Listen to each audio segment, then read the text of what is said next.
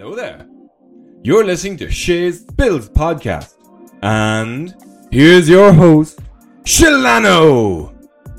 Hello everyone and welcome back to Shay's Bills podcast. I'm Shalan, aka Shay. Nice to see you. It's good to be back. I have been away on holidays just for a weekend. I was in Edinburgh, in Scotland. Those 3 nights and days were really nice to get away, get a bit of different culture, and I literally fell in love with the city. Also because, it's architectural wise is stunning. Old Town is gorgeous. New Town is pretty gorgeous too, but I preferred Old Town. Along with that, we had a really good time. We had a Harry Potter walking tour, which I really recommend. Got to go through the graveyard, get to see where the names of J.K. Rowling's inspiration of the books came from. Along with that, we went on to Under a Vault tour, which was a little bit spooky. I can't believe I did it, but I did it. And obviously getting a little bit of ghost stories. Of course, where we were staying, we were in Old Town, and little did I realise until afterwards, where we were staying was where Burke and Hare used to hang out and live and basically drag their bodies of the people they murdered. If you don't know who Burke and Hare are, they are 2 Irish lads. I think they were from Ulster. They moved over to Scotland and Edinburgh, basically made earnings of killing women, basically taking them out to a pub, getting them drunk, and when they passed out, they just strangle them or suffocate them with a pillow. And then when they were dead, they would drag the bodies up this road up to where the medicine, I'm saying the name wrong, but basically where the training doctors were, and they would sell the bodies to a doctor for his medicine to teach the students and get money there. But one of them got hanged. I think it was Burke. Hare pointed a finger at Burke, and I believe where the square, I think it's Haymarket, if I believe, is where he was hung. And Burke's he's basically his skeleton is in a museum, which you can see, and he's a piece of flesh, which I think is kind of disgusting. It's left there, but where we were staying. I'm speaking too fast, that's probably why. Basically, we were staying beside a lap dance place. I thought it was only in one place, but there turned out to be a triangle of them. Basically, a triangle, and there was 3 of them. One of them was called Burke and Hare. Right, yeah. But also, his apartments was literally 5 minutes away. So we literally were in an area where a murderers were. It's fine. We were safe though. We locked the door. We were pretty secure. We were pretty observant where we were going, and if there was someone staring at us, we were staring them down. I'm like, what do you want from us, Freddie? Like not me. I was just standing there like ready. Like, what do you want, lad? But my friend was pretty more ready to fight, just in case. There's always one of us like that, isn't it? So yeah, that was my time there, and obviously I've been working there, so hopefully I can get a bit more research done for episodes. I was actually planning to do a episode on a Victorian true crime murderer, but I was only reading on about her, so I didn't actually take notes yet, but that will start soon. I'm also planning to be going to the Gaming Fest in Dublin this October for the weekend. I'm probably only going to go for one day, Saturday, as I probably will be travelling back down from Dublin to go home on the Sunday. But we're going to see My Fair Lady with my mum on the Friday evening, so can't wait. An old style musical which is on about Eliza Doolittle, which originally was done by Julie Andrews on Broadway. Or was it West End? I read her book. I think... yeah, Broadway, and it was Audrey Hepburn did the original movie, so a bit of English traditional musical, and yeah, that's really an update on me. So today's episode is, I thought, since I was in Scotland, I would do 2 stories of 2 murders in Scotland. So the first one we're going to talk about is Jodi Jones. Let's get into it.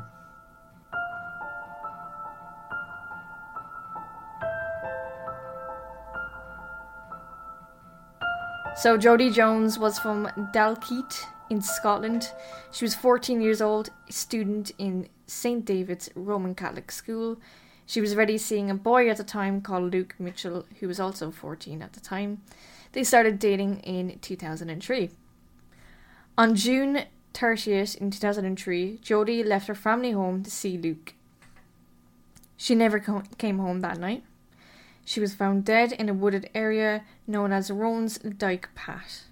She was murdered with a knife, with a compression of her windpipe. Along that, her hands were tied behind her back, her throat was slit, and part of her body was slashed. By the woodland where Jodi's body was found, which also happened to be found by her family members, including Mitchell, who is the boyfriend, police found a bark cut in the initials of LM and JJ, which I find very strange. The funny thing is, Mitchell was also looking for her as well with the family. His dog was trained to track, and his dog managed to halt at a tree line, which was a V-shaped notch in a wall area, where Mitchell climbed over and found the body with her family. Police questioned Mitchell as a witness until 10 months later in the case, Mitchell was arrested and charged for the crime. He was charged also with possession of a knife or knives in public spaces, including his school, along connected to have a supply of cannabis resin. This also meant he could be trialled in court as an adult at the time. The case was attributed guilty knowledge in finding that it was demonstrated that he already knew where her body was. Mitchell's brother testified that he was at home when Mitchell was at home at the same time. The brother claimed to be in his alibi that he was watching pornographic videos in the house at the time, and Mitchell claimed to be he was in his alibi that he was cooking at home. Under cross-examination, Mitchell's brother said he would only done this by watching his videos at home when there was no one around, and he did not see Mitchell at home that afternoon where Jodi and Mitchell were out at the time. So basically that was a fake alibi at the time. There was some red flags slowly popping up early on before Jodi passed away. The school noticed different behaviour in Mitchell's writing. When he wrote an essay for one of his classes, it turned out to be very aggressively written, so there was obviously violence contained in the essay, so they were wary and worried about that. Along with that, Jodi was spending majority of her time with Mitchell when she was not in school, but the prosecution believed Mitchell had taken a massive interest in the Black Dahlia case. Now, if you don't know who the Black Dahlia, it depends on what way you say it, I guess, was a massive murder of a young woman in the 1947 time in America, precisely in California and LA, where her body was severely mutilated in a way the government, or the Crown, basically the law in Scotland and England and Wales, alleged it was similar injuries Jodi had received. Forensics found DNA of Jodi's on Mitchell's trousers during the court case. Mitchell was heavily covered by the press before the trial, so obviously there was a load of articles about him, and obviously it wasn't good.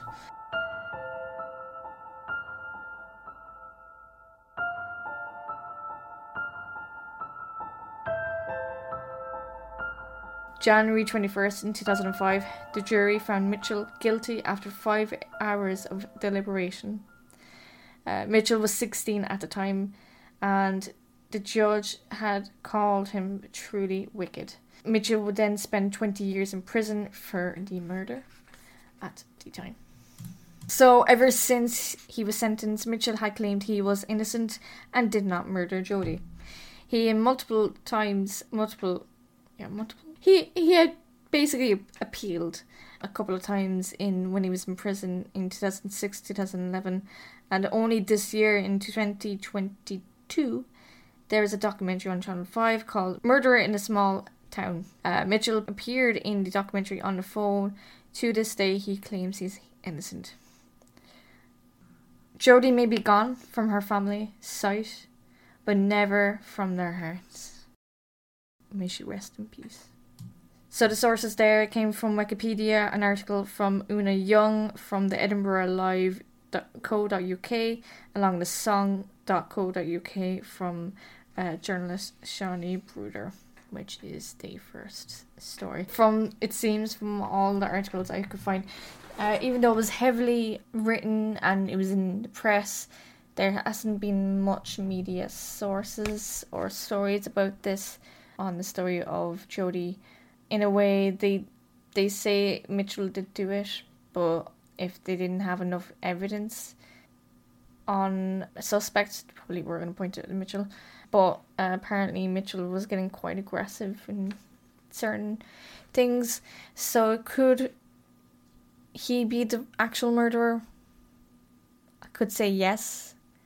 But why would he want to murder her? What? Did they have an argument that in that moment of rage he just stabbed her? We're seeing a lot more domestic abuse happening now in the last 22 years, really, that women are getting slashed or smacked about for an argument.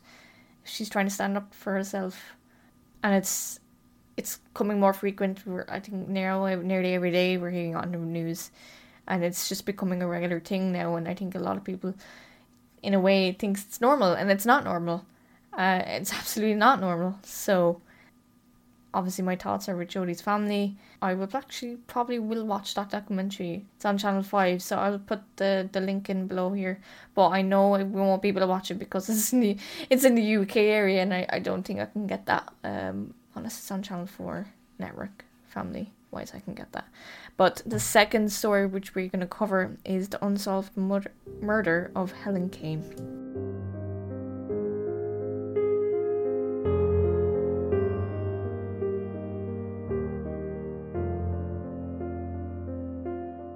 So just to clarify, before I go into this, from the one article I got my story from this, it is from a... Oh, I don't have a... Oh, I do. Do I? Actually, no, I didn't write the article. Oh, no. Shit. Okay, I need to get the source after this recording, but from the beginning of the article, I read that Helen was married. But from the end of the article, it sounded like she was not. So when I'm reading my notes out, I will probably change it mid-read. So please forgive me if I sound incorrect. Or if you know the story.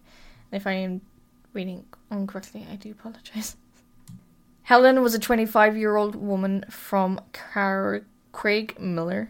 I don't know why I say Craigmillar. She was out with her friends who were two couples. One of them was apparently celebrating their wedding anniversary. But in the beginning of the article, as I said, it said that it was her husband. But I think from reading the rest of the article, she was unmarried. So they were in Leith at the time, leaving a night out, which was fairly rare for Helen, as she is busy at home with her 4 little boys under the ages of 6. The youngest was at least 10 months old at the time. Helen was an attractive, quiet person who lived for her children. That night, May 24th in 1970, was the last day that Helen was seen alive. May 25th, a man was walking his Irish setter on a building site. His setter happened to find Helen's body, which was naked, covered in blood, in a shallow, excavated pit filled with rock. Helen died from head injuries after being stabbed. Now, police immediately launched a hunt. The last apparent sighting was a woman resembled to look like Helen get into a taxi with a man heading to the Easter Road. One of her friends from the couple said that they couldn't get into a club at the time and they hoped to get in. They all left to head to Leith around 7:30. Helen's sister was minding her children at the time. Police questioned all the taxi drivers in the area looking for that certain taxi that taken herself and this gentleman away, heading to Dunby Dykes, which I can't believe that's an actual name, between 11 p.m. to 2 a.m. Now, police believed Helen travelled with a friend on a bus and walked the rest of the way to Leith. They do not know who the friend was, and witnesses on the bus couldn't describe, and police could not find that woman at all. So that was I don't know. I'm trying to think of the word stump in the end of the road. No, block. I'd say block. I don't know why I said block. Anyway, back to the story. At the time, it was the 70s, and Edinburgh and Glasgow police looked with possible connections with Bible John, who murdered 3 women in the 60s in Glasgow, but that was a dead line also. They also questioned Angus Sinclair, who also happened to be a serial killer, but his family had an alibi on where his whereabouts was at that time.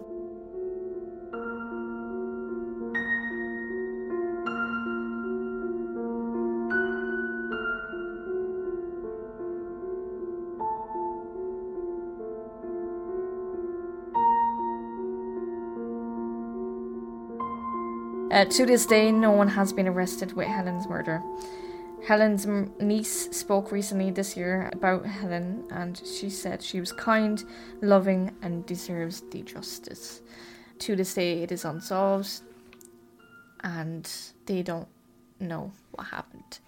Obviously, any murders back then, compared to now, it's so much easier to solve these crimes. I think I was listening to a podcast I listened to, which happens to be one of my favourite ones now, I'm not going to lie, which I recommend if you ever want to listen to one. It is called the Scotland Yard Confidential, brought to you by Parcast. Episodes are nearly every Thursday. That's great. Fantastically well made, well researched, and the narrator's voice is fantastic. But he also actually happened to be an actor in Midsummer Murders, so that's probably why I recognise the voice. So yeah, there's a good few episodes. I think I've listened to nearly every single one of them. I kid you not. When was the last episode? Why is it? Oh, newest. The newest is today. Nice. 35 minutes, which is the Unsolvable Mile End Murder. Interesting. How many do I have to listen to? I have 6 episodes. Oh, I listen to them in the car when I'm driving home from work, so that's great. Also, My Favourite Murder from Karen Gilgriff. Shit, I'm terrible with names. Georgina Hardwick. I can never say surnames, apparently. That's great. Is my other true crime podcast I do listen to. I actually have reduced my podcast listening to, which I'm not surprised. So some of the podcast series I listen to are not recording at the moment, like the David Tennant that hasn't been updated in 2 years. The Laughs of Your Life from Doreen Garry. I can never say her name. That one, Table Manners with Jessie and Lenny Ware. That's my other favourite one. And then My Favourite Murder and Scotland Yard, along with Pit Stop, which is my Formula 1 podcast I listen to. Formula 1's on this weekend as well. Singapore. Probably going to miss half of it. I have to see what time it is on. But I missed... Well, I got home for it. The race started for... What country were they in? Shit. Oh my god, my short-term memory. I'm like a goldfish. What was it? Oh god. What was it? I'm really trying to remember right now. It was... 1 second. I'll give it to you in 2 seconds. It was...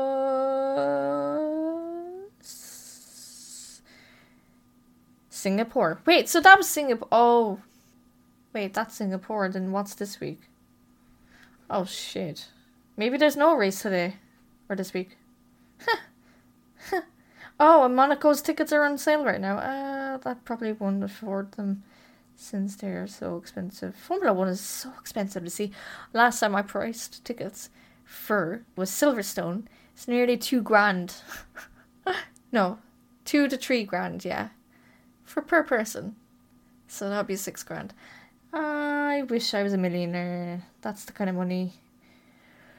Oh, I can see why people save for it though. Yeah, that's expensive. But anyway, that's totally off topic from today's episode. Sorry. Yeah, as I said, the episode's quite short. Sorry. Basically, the stories of the articles of the two stories was short in general. But, you know, not that many murders up there, I don't think. From what I know, when I was in Edinburgh, it's a safe enough place, thank God. The only things is drugs. But they were saying in a video I was watching that drugs is everywhere in Scotland. I did smell a lot of weed up there, but I have no problem with weed if you just chill about it. So yeah, I could smell it. People are just casually smoking it, like just in the train station, which I find, and just walking on the main high street, basically. Yeah, also I did a lot of walking up there. It was like, I think altogether I did 75,000 steps, so we were shattered. The only time we actually got a taxi was to go to the airport, because that was very early in the morning. But yeah, thanks for listening. Sorry it was a shorter episode than usual. If you do have a story you want me to read out for a True Crime podcast episode, let me know. Tweet it to me at Shay Spills Podcast or my own Twitter at Chilano. I will be back soon, hopefully. I'll talk to you then. Mind yourselves, be good, wash your hands still. We're still kind of in a pandemic. Gonna have to keep an eye on your money as well, because the budget. Also, they're mentioning about electricity, you know, that we're gonna have blackouts now. I mean, I know South Africa are having blackouts continuously right now. That's kind of scary. But to have it here in Ireland and the UK, that's frightening. Because like there's people who rely on electricity because people are on ventilators and equipment for the health. That's a scary thing. I hope people have generators. I actually don't know. We're looking for a generator right now, I think, as well, for home. So please, Lord, we find one. Or pray. Sorry, I'm rambling on again. I'll see you guys all soon. Mind yourselves again, and thanks for listening. And I will see you all lovelies soon. Have a good one. Thanks for listening to Shay's Podcast. Make sure to follow Shay Spills Podcast on Twitter and Instagram at Shay Spills Pod and Shay Spills Podcast. And check out Chilano on her socials at Chilano.